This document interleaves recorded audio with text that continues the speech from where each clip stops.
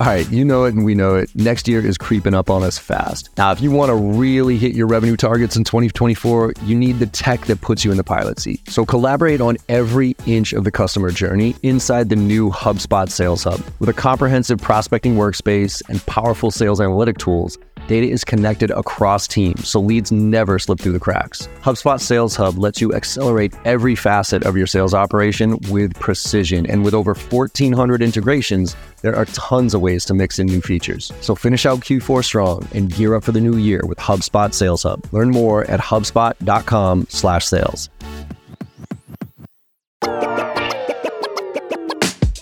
Hey everyone, welcome back to Make It Happen Mondays, where we talk about sales, business, entrepreneurship, personal growth, mental health, and everything in between with guests who I truly respect and I think make a positive impact on the world around us. And today's guest is Collin Mitchell. Now, Collin is a 4-time founder with 3 exits and is currently the VP of Sales at Leadium, where they help B2B companies with their top-of-funnel challenges, so right up my alley. He lives in the San Francisco Bay Area with his wife and 4 kids and also hosts one of the top sales podcasts, Sales Transformation, that you should definitely check out. And this was an easy conversation because we were definitely speaking the same language. Both of us are kind of specialized on top of funnel stuff. And we talked about, first of all, his origin story, which I thought was fantastic, and how he grew up with a single mom and didn't go to school. And education in sales really wasn't an option, but it gave him a path. And so we got really tactical on this one, talking about cold texting, how LinkedIn's basically been ruined by some of these AI bots, the role of the SDR moving forward, especially as it relates to AI, and how we're moving back to full cycle sales. And really reinforce the importance of personal brand and even starting your own podcast to help stand out. So take a listen to this one because it's filled with super tactical ideas and techniques and really things I think we should be thinking about as we evolve forward. Let's make it happen.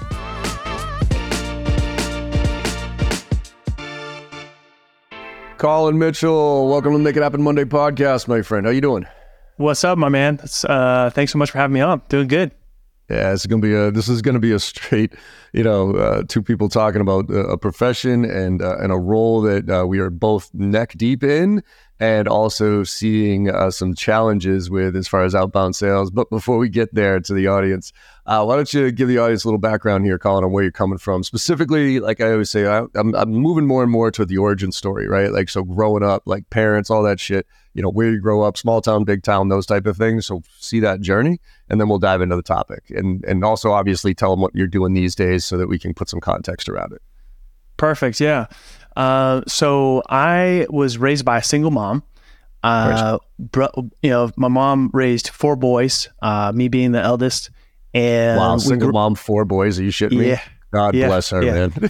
Now, different dads. So 3 of my brothers have different dads than myself, but she pretty much raised the 4 of us on her own for the most part. Did the best she could to pay the rent, keep food on the table. But we struggled. I mean, we were dirt poor, like in a way that most people probably don't understand. Like we lived out of motels, like we had food stamps to pay for groceries, and I remember like being in middle school, being super embarrassed in the grocery store, like hoping that we wouldn't see any friends, and so I had to get creative and, find things to do as a young kid if I wanted, new basketball shoes and stuff like that. And that was just kind of, how, I grew up and, wasn't great in school and didn't really have anybody telling me that school was important. Didn't have a lot of positive like male role models in my life or anything like that. So, as soon as I got out of high school, like that was it for me. And I just got a job. Didn't really, have any aspirations of what I want to do. I just knew that I didn't want to be poor. Like that was it. I didn't know what I want to do. Just didn't want to be broke. Didn't want to live check to check. Didn't want to struggle like I had my, entire life. Yeah. And so my first job was like lugging around furniture, and it was I knew that that wasn't going to take me far. So eventually I got my first sales job, and I had to sort of beg for the opportunity because I wasn't the like most responsible young adult. So when I got that chance, I knew that it was like literally my way out. It was like I didn't have a bunch of opportunities. So when I got that first sales job, I was first one into the office every single day. I didn't go out and party. I was the last one to leave every single day. And I came in every Saturday and or Sunday to get my lists ready for the following week and send out the proposals. and worked my way up as a top, full cycle AE pretty quickly. Was making, over, 120,000 a year, which was like, for me, I felt like, man, I was gonna, be living the dream, which, 120,000 now is like nothing, but right. Still, coming from your background, man, that's huge. Yeah. Yeah. So, didn't really know what was next. I was like, hey, seems like the next logical step is to get into sales leadership. And my manager kept telling me that I was going to get a team. And frankly, I wasn't really ready for that, but they didn't have the guts to tell me that. So they just kept telling me what I wanted to hear. And so eventually I left there, got a leadership position at another company, worked there for a few years, and then ended up starting my first company with my wife. And we grew that to 5 million in 26 months. Nice. And from there started multiple companies, had 3 exits. And then currently I'm the managing partner at Ledium.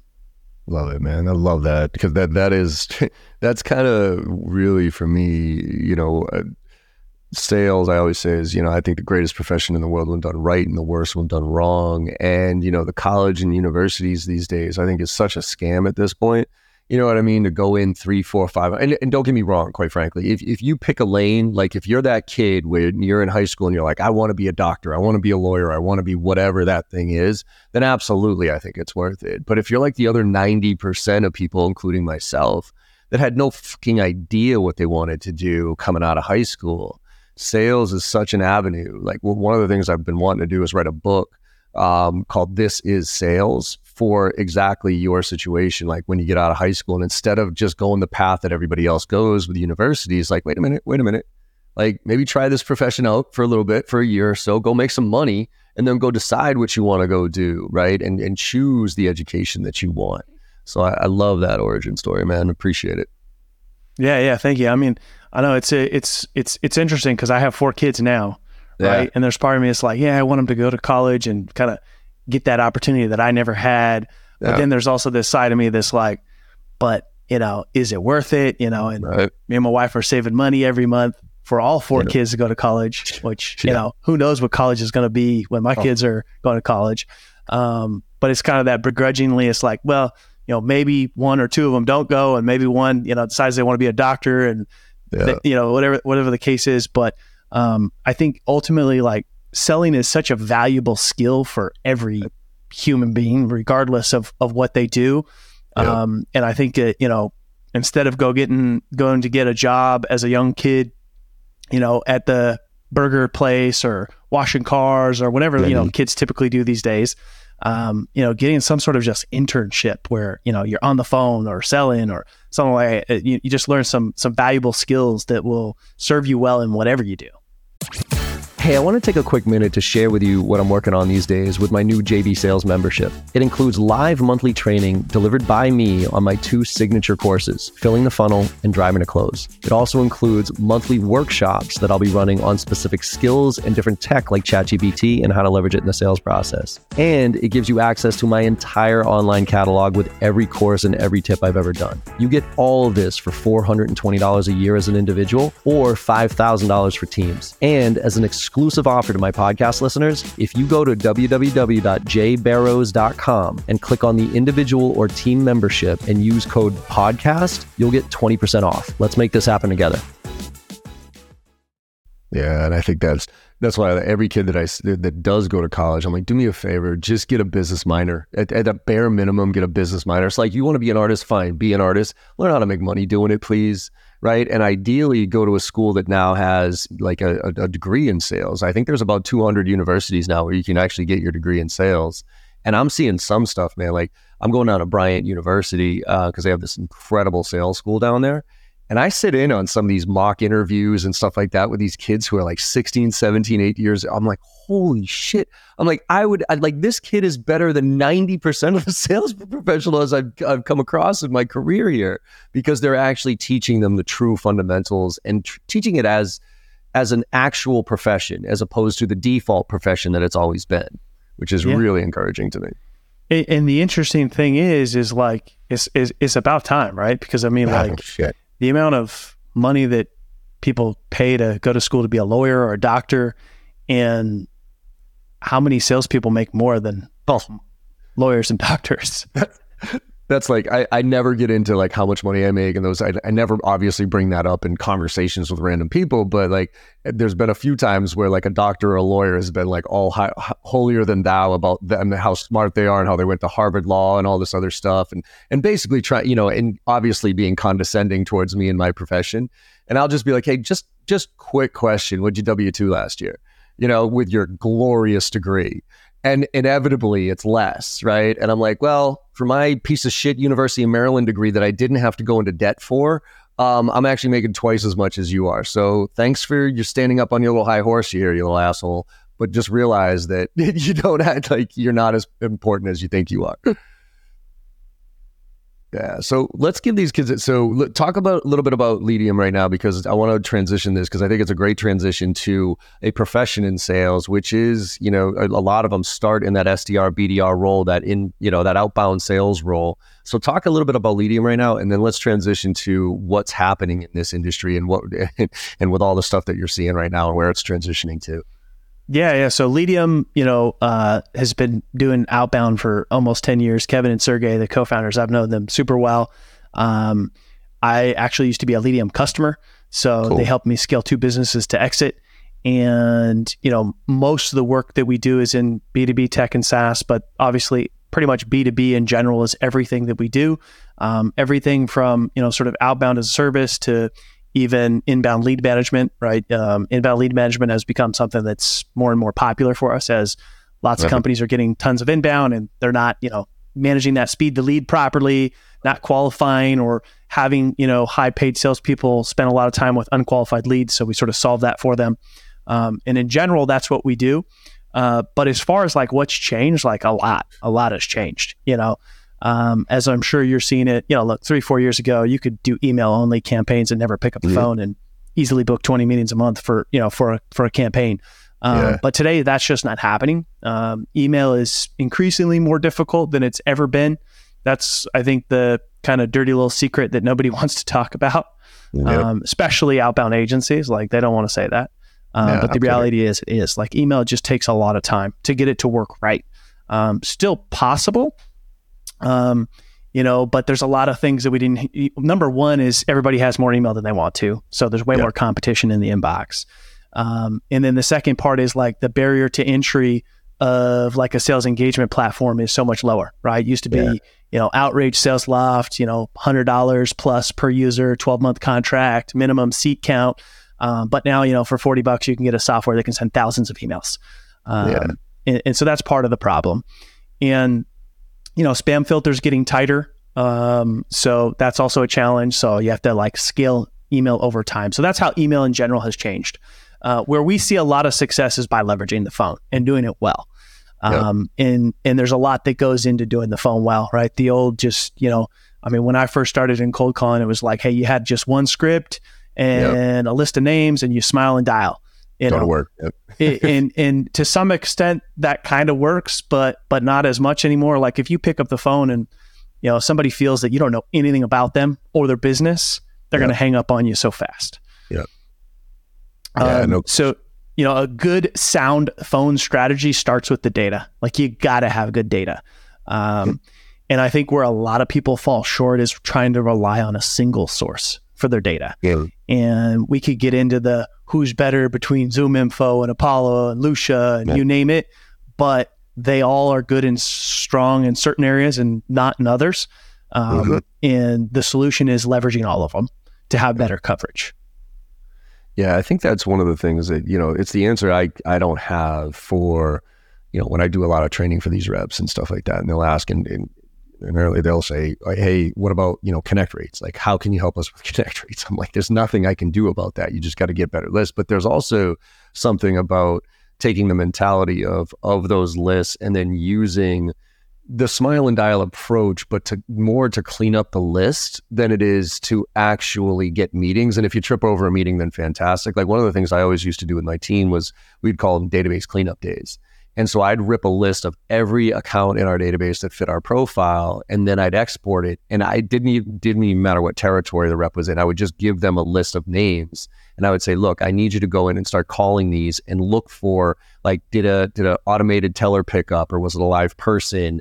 Did you get through to a voicemail that a person talked, said, hi, this is John Barrows, thanks for calling me, or did you just get to this is 1503 5 up, that type of thing. So as we gathered that information, it was able to allow us to get tighter and tighter and tighter on the accounts that were most likely to buy, but also most likely to pick up too, right? So it was like we would take that step back, for instance, to clean up the database using manual dials and everything else, and maybe calling into, working with gatekeepers to gather that information so that next week's call blitz could be that much more effective. So besides, like, what are some of the things that you're doing right now to clean up the data, to really ensure, outside of, because, when you talk about those disparate data sources, you're talking about adding more and more cost to the equation here with Zoom info plus this, plus this, plus this, plus this. So how do you, coach companies or yourself on how to not break the bank on the contact information, but make it so that every dial is getting better and better as you move forward? And forget about the scripts for a second. We'll talk about that, but it's that connect rate because I hear you, right? Phone is the best way. I still believe phone's the best way, as long as you have something to say and you got a target, because now if you pick up, that's my quickest chance to qualify and get you in. But most people right now, most reps are just throwing their hands up saying, I made 100 dials today. I got literally 0 connects. So why the should I make phone calls at this point? And I'm curious on your answer to that. But I'm also curious how you get better contact information so that those phone calls are worth it. Yeah. So a couple of things. We use multiple data sources, but we also only call direct dials and mobiles. So we don't call phone trees gatekeepers. And depending on who your ICP is, like, maybe you can do that, maybe you can't. Like, if you're calling into, say, medical offices or something, kind of hard. Doctors are busy. They don't pick up their cell phones very often. Right. So you may have to deal with receptionist, office manager, gatekeeper, and so on. Beautiful. So obviously, to put it into context, highly depends on who you're calling on. And that also is going to depend on what data provider is best for you, right? Certain data providers are stronger, in certain areas and so on. So the other thing is we only call direct dials and mobiles, at least for the first, couple of passes on the list.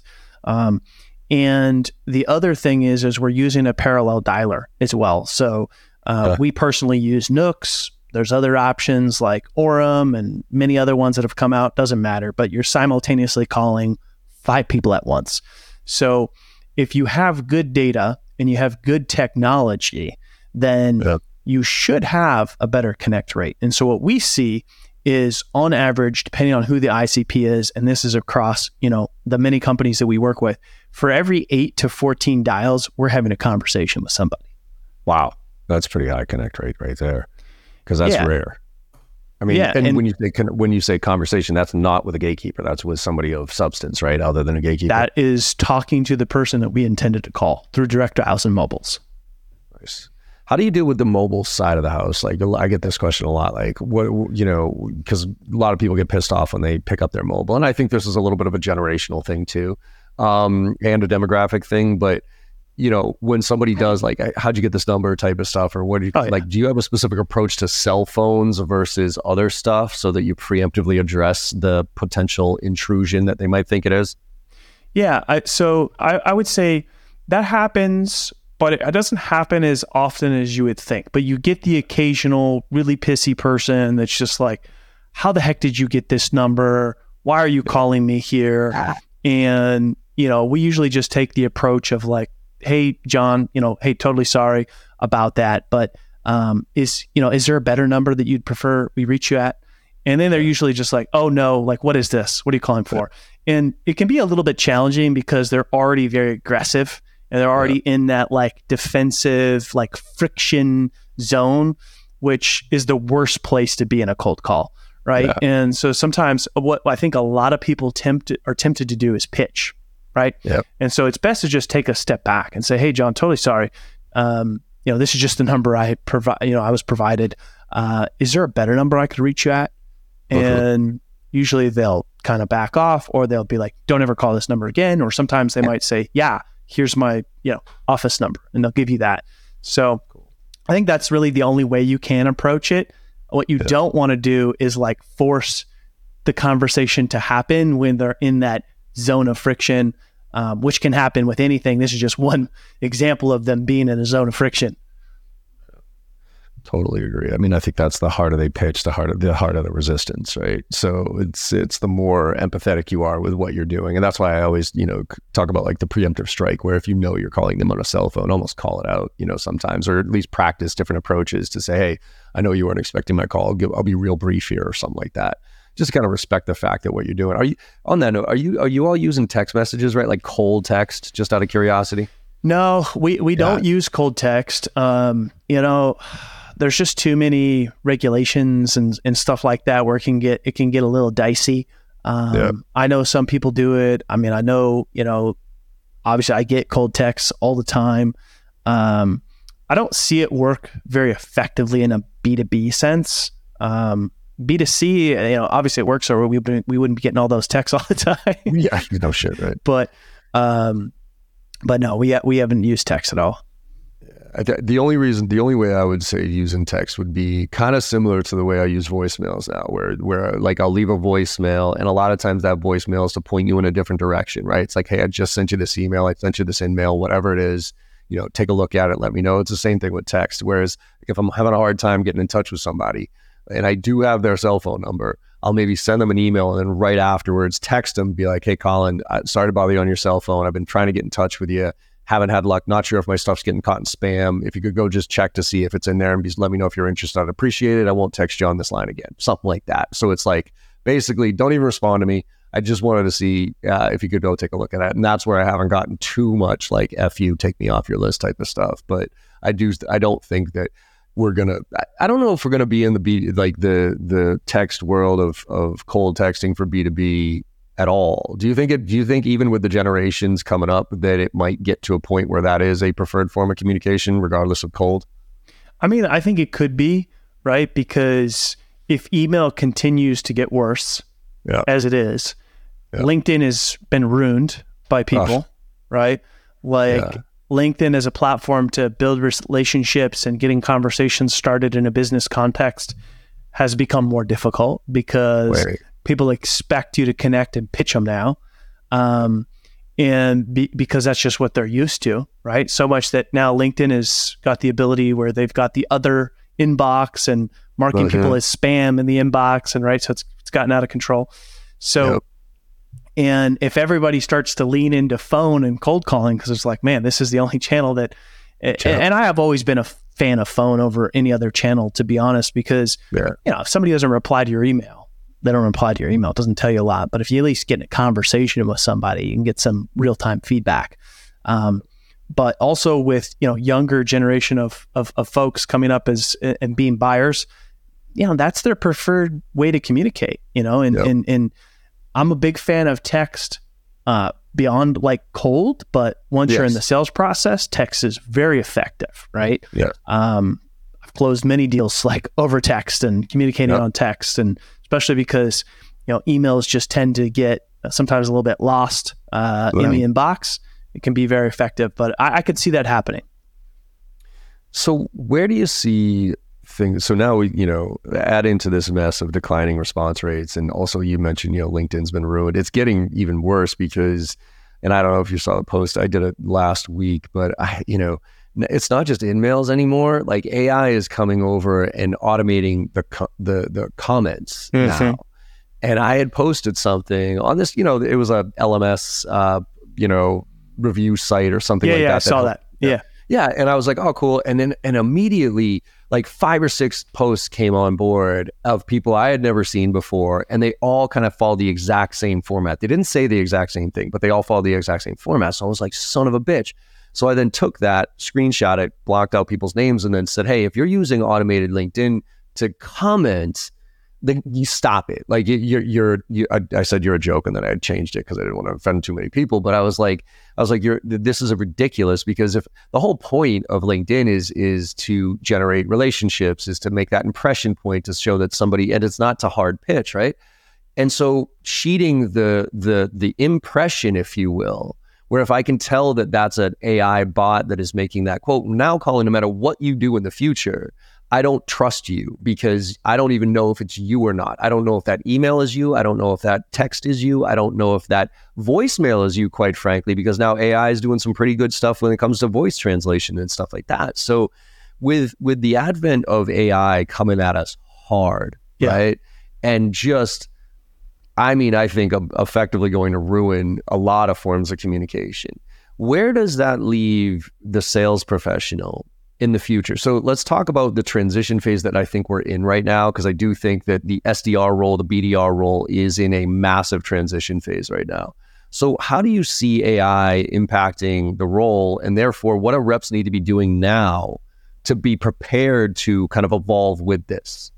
Yeah, it's a good point because, people are so used to seeing stuff that looks like it's written by a robot now that something that we do, like just say in our cold emails, is we intentionally do things to stand out to show that it's written by a human, right? So an example would be, let's say we're reaching out because maybe there's a recent funding round or some sort of trigger-based data point that we have. Most everybody's going to use it and be very specific with the data that they can pull off the Crunchbase API, where we'll write it more casually and more generally rather than more specifically to show that we actually wrote it and it isn't just some merge field data point, right? So that's an example. So you're going to have to start to do more of those types of things to show out and say, hey, this was actually written by a human and not by AI to stand out. So that's one thing. But I think that, the thing that AI is not good at is building human experience context, right? It's not good enough there, right? So like, let's just say, for example, now it could say, hey, maybe you and I went to the same university, right? That can be built through AI and messaging could be written around that, right? But AI can't talk about the, pizza shop that everybody knows at the corner of the university that everybody went after parties to and has the best slice, right? Like they can't do those sort of things, right? So you've got to figure out how to build those human connection experiences into your messaging to stand out and show that, hey, this was not just sent to you by a robot. Quick break here to mention the HubSpot Podcast Network and promote some of the other fantastic podcasts that are on this network, including The Sales Evangelist, hosted by Donald Kelly. Now, Donald interviews some of the world's best sales experts, successful sellers, sales leaders, and entrepreneurs who share their strategies to succeed in sales right now. Some of the folks he's interviewed include Jeffrey Gitomer, Joe Conrath, Guy Kawasaki, and myself. We actually had a really cool conversation recently about the direction where sales is headed, some of the interesting things that are happening with AI, and we got super tactical, but it also got really philosophical as well. So go listen to Sales Evangelist wherever you get your podcasts. Let's make it happen. It's almost like video too, right? Like I tell reps, our superpower right now is the fact that we're not perfect. Like AI is perfect, right? Because I can cut a video now and mail merge a video, mass blast, like email. And I can read the whole, like 90% of whatever the message is. And then all I have to do is say, hi, Collin, hi, Jim, hi, Sarah, hi, and then it merges the two together. And so when you get your email from me, it says, hi, Collin, but then it's this perfectly scripted video. I tell reps, actually do one cut videos, right? Yep. So even if you screw up, literally joke about it on the video and be like, hey, Collin, I wanted to send you this video. Oh, man, I'm sorry. I'm a little nervous here. This is the first video I think I've sent in a long time. I'm just trying, like, look, this is what I'm doing. Yeah. Be like a normal human being because that is what is actually a benefit now for us as humans, right? I mean, so much so that you almost want to do that on purpose. Like, let's just say you're a master video prospector and you don't fumble or make a lot of mistakes. You may want to, so that it does come off more genuine and human and real, and they don't question, is this really John sending a personalized video to me, or is this John sending a personalized messages to a bunch of people and just inserting my name? Exactly. And it's even with, because I don't know if you saw that, I forget, was it air.ai? Have you seen this? I haven't. No. If you go to air.ai, it's a Google, it's Apple. So it's an AI generated voice, but it's a full blown conversation. And this guy calls up, or he gets a cold call from this group. And he had just been looking at the iPhone 14 or whatever it was. And this thing with like a British accent called him, and the guy's like, look, I'm all set. And it pauses and it goes, look, I get it. Most people hate getting unsolicited calls, but can you give me a couple of minutes to, just ask you a quick, sure, fine. And then no joke, like talks about like financing options. So it's not $3,500 for those. Oh, it was for the glasses. It was for the Google glass, or the iPhone glasses, whatever. And they're like $3,500. And the guy's like, yeah, I'm never going to spend that kind of money. He's like, well, and then the AI thing, well, did you realize that we have financing options where you only have to pay a certain amount a month? He's like, oh, really? I didn't know that. One thing leads to another. The guy buys buys the glasses on an AI. And the only thing that I would pick up is that it took a fraction of a second too long between each response to give the right response. But that response was legit. And it had jokes. It went down a certain path of a dialogue, and then it actually reversed track and said, actually, never mind, and went down a separate one. So, I mean, it had all the quote unquote mistakes in there that a lot of humans do. And I'm sitting there, geez, like, shit, man. Like how, like, again, what does that mean for us, right? Because I do think at the front end of the funnel, I think it's going to get so personalized and so relevant because of the information out there about all of us. The analogy I always use is, the reason we hate spam is because, it's irrelevant. Like I don't like any of it. It's not necessary. Yeah. But why do I like Instagram? Well, I like Instagram because I've trained that algorithm, or that algorithm's trained me, quite frankly. Mm-hmm. And so I've liked certain ads. So now every ad that I get hit by Instagram is really relevant and something I might be interested in. Yeah. I do think that there's going to be a point where almost everything in our inbox is going to be super hyper personalized to us. And do I really give a shit on whether that is coming from a real person or not? Quite frankly, I don't. Now, when I talk to somebody about some questions I have, I think I want to talk to a real person, or I at least don't want to be duped to thinking that I'm talking to a real person, because that's where it all falls apart. Yeah. But with that, and with this transition that we're in, let's go back to that SDR, BDR role, and what do you see it, call it 2 years out, right? Where do you see this role being? Is it from an outsourced provider like you who has optimized all this stuff? Or are internal orgs going to be able to retain that talent, but just shift their focus in a little way? So it's a good question. And I don't have a full crystal ball, but I can say more companies are outsourcing it that didn't used to. Before expanding that team, they're looking at outsourcing as an option, because a lot of people tend to think outsourcing the BDR, SDR function, it's either like an either or. It's either in-house or outsource. And a lot of times it's not. Quite frankly, most often we run in parallel with an in-house team, and we support each other in many ways, right? So things that we're doing, they're using in-house, and it's not necessarily in-house versus outsource. We both have a same common goal. So I see more companies outsourcing, and even companies that you would think like large organizations, brands that we all know that have large in-house teams will still outsource for very specific projects and segmenting into new product line, new service line, new market. There's lots of options where that does make sense.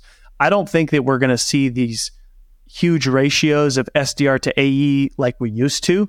A lot of that has changed. Most AE roles now have a higher prospecting self-sourced quota than they used to. Yeah. And I think that, it's going to continue to stay that way. I don't think things are going to go back to how they were. Like, I think they're going to continue to head in this direction of kind of what we're seeing. Yeah, I mean, I think the full cycle sales is going to be back in vogue quite a bit. And again, I always try to take my head out of my ass when it comes to SaaS versus everybody else, right? Like once you get down that SaaS in the tech world and you realize, predictable revenue and like all these, you step one step outside of SaaS and it's sales 1985 all over again, right? And most people are still full cycle sales. Very few mass industries have adopted the SDR BDR role like the SaaS and the tech space has. So I think it's kind of what's old, what's new again. But then let's go towards that and say, okay, relationships, right?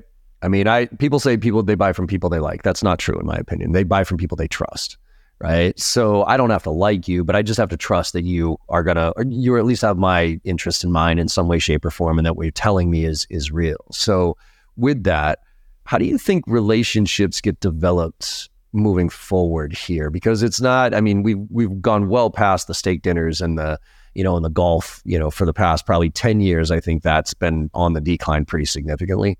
So what is the role of a sales professional with all this other stuff being taken care of? Because when I can get more value out of going into ChatGPT and putting your company in there and asking it, what are the pros and cons of this service versus that service? And here's my needs, and could you help me out? When I can get more value out of that than I can a sales rep who's going to drone through BANT questions and some dumbass PowerPoint presentation, like, why would I want to engage with a sales professional? Like, where is the value now for us in this equation? Yeah. I mean, I think you're going to see larger deals be closed without a salesperson. Like, we've already starting to see that. I mean, we see it a lot in consumer, like people buying houses without ever seeing them, cars without ever driving them, like you name it. I mean, we're going to see more of that in the B2B side for sure. I think that, salespeople have to be more and more aware of the fact that how accessible information is, right? Like, look, I mean, there's still plenty of salespeople out there that'll tell you everything you want to hear and every bill of goods to get you to sign. Yeah. Like, we've all seen or dealt with our fair share of those, but they're easily going to be spotted, right? Where they could maybe get away with some of that stuff in the past. That's going to be a lot harder to do with the access of knowledge that's available. But I think to kind of touch on your point, like trust, right? People buy from people they trust. I agree with that. I think that there's a lot of ways that you could build trust, right? One is producing content like consistently that's relevant to the people that you serve. Like, that builds a tremendous amount of trust. Every single opportunity that I've gotten, say from LinkedIn, has been way more qualified and further down the trust funnel than any other lead that I've ever received. Doing 100%. Things like what you and I are doing right now, going on podcasts, extremely powerful way. I actually had posted about it today, about how, I've closed over $2.3 million off of podcast leads. People who either came in on my podcast, heard me on a podcast, and reached out. And because the reason podcasting is so powerful at building trust is because listeners trust the host that they listen to. And it's the equivalent, if that host brings somebody onto their show, they're kind of telling the listeners, hey, I trust this person. And it's the equivalent of a referral, right? Yeah. And the problem where a lot of people go wrong with leveraging podcasting is they go with that agenda of like, hey, I'm going to go here, I'm going to pitch, I'm going to sell, I'm here to take from this platform, right? Yep. And if you approach it differently of like, how can I give, how can I contribute, how can I add value, it works extremely well. Yeah, it's funny. Anytime there's only been a few, because I do a decent amount of prep, and I do my prep, and I also set very clear expectations to the person coming on the podcast. But as soon as you get into pitch mode, I'm like, okay, look, you'll have your chance at the end here. Let's stay on track. And I have a 2 strike and you're out rule. Like you pitch once, fine, whatever, I get it. You might be in that mode, right? You pitch the second time, this interview's over. Like, we're done, and I'm not posting this in any way, shape, or form, right? Yeah. Because again, the whole long tail of it. And that's what I think, what you're hitting on is personal brand here, and why I'm still beating this drum, because, the problem, I think, the reason that most people don't follow through on their personal brand is because there is no short-term benefit to it. Like, there's nothing that you're going to like come on a podcast, whatever. I mean, maybe, just maybe, or post something or whatever, and somebody will say, oh, let's do business together. It is such a long-term play when it comes to brand. But I'll tell you right now, man, my brand has literally saved my entire career in business this year, because when the SaaS industry fell apart, right, in Q1, 95% of my clients were in the SaaS world. And so contracts stopped, both sponsorships and training stuff. And I had my team and all this other stuff going, but I had to get back to work, and I shook every bush and LinkedIn and all these different things, and was able to generate quite a few meetings. I think I got like 70 meetings in Q1. just by, and a lot of them were because of the brand, because people remembered me, knew who I was, whatever. And without that, like most of my clients right now are 1 degree of separation, right? Maybe 2, where somebody's, either done my training in the past and they want to do it again, or they know somebody who did, or they've been following me for such a long time that they're like, all right, John, now we trust you. So I want to go do business with you right now because everybody else is basically full of shit. And without that personal brand that took me 15, 20 years to build, there's no way I'd be able to stay afloat right now. So how are you encouraging that balance, or how do you kind of coach on that balance of short-term results, right? We got to get them, right? I mean, for whatever company you're working at, you got to get short-term results, but also the long-term play of your career here, and making sure that you're at least spending some time building that personal brand. How do you balance that with your organization? I think the thing that's important to keep in mind here, and something I talk about, is like priorities, right? Because it's easy for people to want to be famous on LinkedIn and chase likes and comments, but not be good at their job, right? Yeah. And there's a lot of people that are full of shit on LinkedIn that, frankly, couldn't execute 90% of the stuff they talk about. Nope. I know that for a fact, by the way. And so I think it's for people in a sales role specifically, right? Yeah. Don't share stuff that you don't have direct experience with, number one, right? Yeah. And I think the main thing is being consistent and having a process, right? So are you droning and scrolling through feeds and commenting and like that's what you're spending your workday on?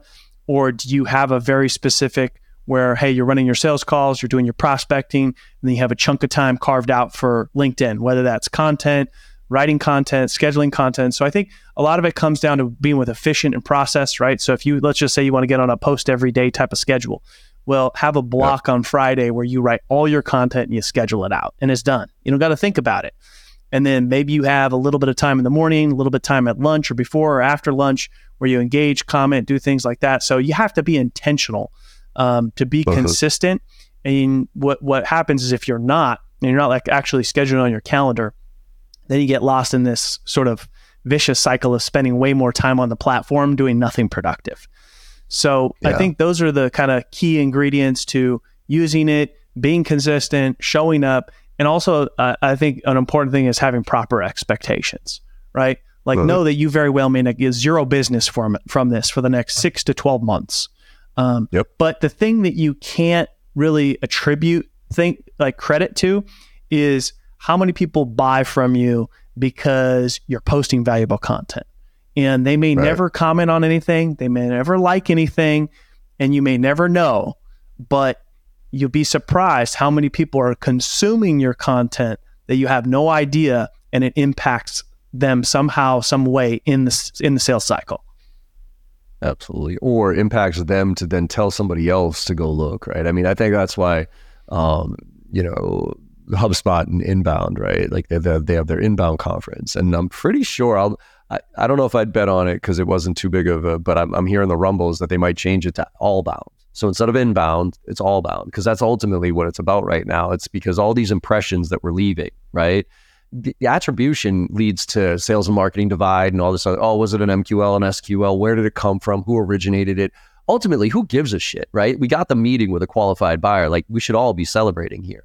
But everybody right now is fighting. And I think we need to take that veil off and just say, hey, look, I don't give a shit how this meeting comes to us. Like, that meeting because, for instance, like when Morgan worked for me, he would do a ton of cold calling and outbound, right, into these target accounts. And then we'd get it inbound. And I usually got all the inbounds back then. And I would be able to look at it and say, oh, cool. Well, this wasn't the person that Morgan was directly going after. But I would look in this Salesforce and I was like, holy shit, like, he was going after this company quite a bit. And you cannot tell me that all that work that he was doing to get into that account didn't prompt somebody else to go tell somebody else to then come to us, and they came to us their way as opposed to us forcing them through our process. And so this all-bound approach, I think this is what moves towards that. Again, outbounds being a part of almost like a marketing function from a touch standpoint and an impression standpoint that leads to full cycle sales again. Because again, who gives a shit where it came from? We got it. Yeah. So whether it's inbound, outbound, or any of that stuff, right? Yeah. So I've seen it firsthand. I mean, we had an example where we outbounded to one person, and they basically told us to F off. And then 3 days later, we got an inbound from somebody else on their team. Right. Well, I think that's what people don't understand is that that people want to communicate the way they want to communicate and when they want to communicate, right? Being forced into responding to something immediately or getting on it, even like cold calling, as valuable as I think that is like now I'm on the spot, right? So that's why my defenses are almost automatically up because I don't know who the hell you are. I'm not going to give you a ton of info, right? So don't try to sell me on shit right there. Educate me, ask me a few questions, whatever, but let me then go do some homework and come back to you. Right, which is why I still don't mind when people are like, hey, just send me information. As much as people like, screw you, like that's a blow off, I actually think that's a good thing. I qualify it a little bit before I do, obviously, and I want to try to schedule a follow-up call on the calendar, that type of thing. But you want information before you talk to me? Yes, I will send you information before you talk to me because I wouldn't want to talk to anybody without a little bit of insights into what the hell I'm about to talk about. Oh, yeah. And so many people try to just bulldoze through that or take it as an objection. And it's like, you know, and you do gotta, hey, are they trying to brush me off? And you can frankly just ask, hey, John, look, John, I've been doing this a long time. I can handle it. Like, you know, is there something you genuinely would love to see if I were to send you some information? Or are you just being a nice guy and trying to get rid of me? And, you know, they'll tell you, if you just laugh, you know, they'll say, hey, look, I have no interest. I'm just trying to get you off the phone. And it's like, cool. That's a win. I don't have to call you back. Yeah, exactly. We both win. I mean, I used to say almost exactly the same thing. I'd be like, look, Collin, there's really two reasons people ask me to send them information. One is they're genuinely interested and they're going to schedule a follow-up call and we're going to take that next step. The other is they're just trying to get off the phone and be nice. Which one are you? Right. And, you know, half the time I get, I'm like, great, because I don't want to waste your time. I sure as shit don't want to waste mine. Thank you very much. If you ever need our website's this, have a great day, right? I mean, and just leave them with a smile. The thing that people forget is we're dealing with people, right? And people are highly dynamic, right? That person that's going to say, send me information because they want to get you off the phone is the same person that if they saw you in public and your fly's down, they're not going to tell you. Yeah, exactly. I love that. So let's end on this one. What are the different skills? So I think, you know, historically, especially coming into the SDR, BDR, but let's talk sales in general, with the advent of AI, right? There's a big argument right now to be made for just rip and replace. Like, you know what got us here will not get us there. So I'm going to dump my entire team, throw away basically my old tech stack and start AI native with sales reps who are to a certain degree AI native and can leverage this stuff. So there is an argument to be made for that. So what now does the skills a sales rep should be trying to improve on their own to stay relevant as we move forward here? Yeah, I mean, I think over the course of time, you're going to have to see more and more of the AI-powered sales rep, right? And there's going to be sales, training, certifications, you name it, around how to leverage these tools to be better in a sales role. And, you know, it's kind of the same argument of like, hey, let's say if you're applying for a sales job and you see this person's got X amount of followers on LinkedIn and, you know, posts content and has a network and this person doesn't. And from a skill and experience standpoint, they're the same. Who are you going to hire? Well, if you see that this rep has experience leveraging AI, using that tool stack, you know, to generate business, to, you know, help them, assist them in the sales cycle, and this one doesn't, which one are you going to hire? And I think we're going to start to see more and more of that of people that have those skill sets are going to be chosen over those that don't. Yeah, I'll tell you a real world example. So my daughter's 13 years old going into high school, right? Well, we're looking at high schools right now. We're looking at private high schools here in Massachusetts. And the competition's pretty fierce, right? Massachusetts, we have a massive amount of like really, really good public private high schools. And one of the questions I'm asking to differentiate them is, what's your stance on AI and how do you integrate AI into the education process? And there's been a couple of schools, no joke, that looked great. You know, we did the campus tour, we did the whole thing, they got all the academics, but their answer was, well, you know, we're not sure yet, and we're not letting, you know, reps or students use it because we're unsure of its implications. And I'm like, with that answer, they got crossed off my list. Even if my daughter liked them, quite frankly, if my daughter liked the school and they have a kind of, you know, we don't know what's happening with it, so we really don't want people to use it yet, or they don't really have a kind of a philosophy around it about how they're going to leverage it, I tell my daughter, I'm like, no, I'm not paying for you to go to a school that's not going to teach you how to use the tools that inevitably are going to impact your life and definitely your career. So just as important, the same thing with employees. Like if you're not going to be able to answer that question of, so how do you use AI in your day-to-day to make you more efficient? If you can't give me a clear, articulate way that you use that moving forward, I don't think you're getting hired. No. Yeah. Yeah. I mean, I think so much so it's like, in the interview, like, breaking that down, giving specific examples, right? Just how you would of how you, landed a certain logo, it's going to be, how did you leverage AI?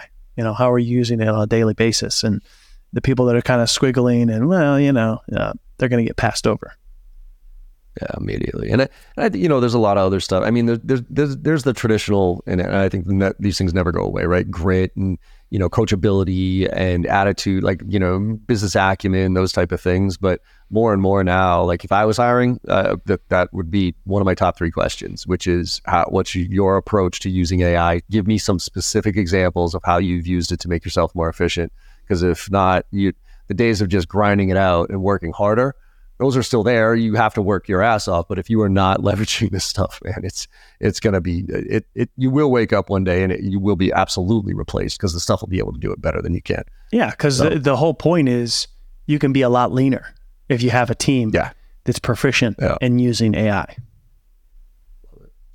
Awesome, man. Well, look, we're coming up on time here. So let's tell the audience a little bit more about where they can find more about you and what you're doing from an org standpoint, both from a client and if you're hiring, all that stuff. Tell people where they can find out more info. Yeah, thanks. Look, best place is to just check out our podcast, Sales Transformation. So from there, you can find out things about me, Leadium, we're hiring, all that stuff. Check out Sales Transformation after you write a review for this show here. Takes a lot to put on a good show and be consistent with it. So, John, thanks for having me. Make sure you share this show with your friends. And then if you love podcasts, you can check out Sales Transformation. Love it, man. How many episodes you guys going on right now? I think we're approaching 700. 700. Holy shit, man. I've been doing one a week for, I think we're up on like 250 or 260 at this point. So like that, so do you guys do more than one a week? Oh yeah. We're like almost daily. Oh wow! No shit, daily. Yeah, ooh, nice. Yeah. All right. Well, I don't have that kind of energy, man. So good for you. But I'll definitely take a look at it and push people your way. So I appreciate you coming on here, Collin. It's been a great conversation. Thank you. All right, everybody. Hope you enjoyed the conversation and you level up a little bit here, realizing that this stuff's coming for you, whether you like it or not. And like I always say at the end of all these podcasts, go out there and make somebody smile today, because no matter how bad your day is going or you think it went, you make somebody smile today and you know you had a good day, and the world needs a lot more of that right now. So thank you all very much, and I will see you on the other side. I hope you enjoyed that conversation as much as I did. With your support and our incredible guests, we're one of the top sales podcasts out there right now, and I can't thank you enough. Now, to keep the momentum going, it would mean the world to me if you could go and leave a 5-star review on your favorite podcast platform and share some of your favorite episodes with your network. Also, check out my new website, jbarrows.com, where you'll find even more ways to engage. There's a ton of free content, and you can also get trained from me directly as an individual or for your team. Look, I'm out there selling every day just like you are, and I'm doing my best to stay on top of all the latest trends in sales and technology. So if you're looking to level up and you give a shit about this profession of sales, let's connect and make it happen together.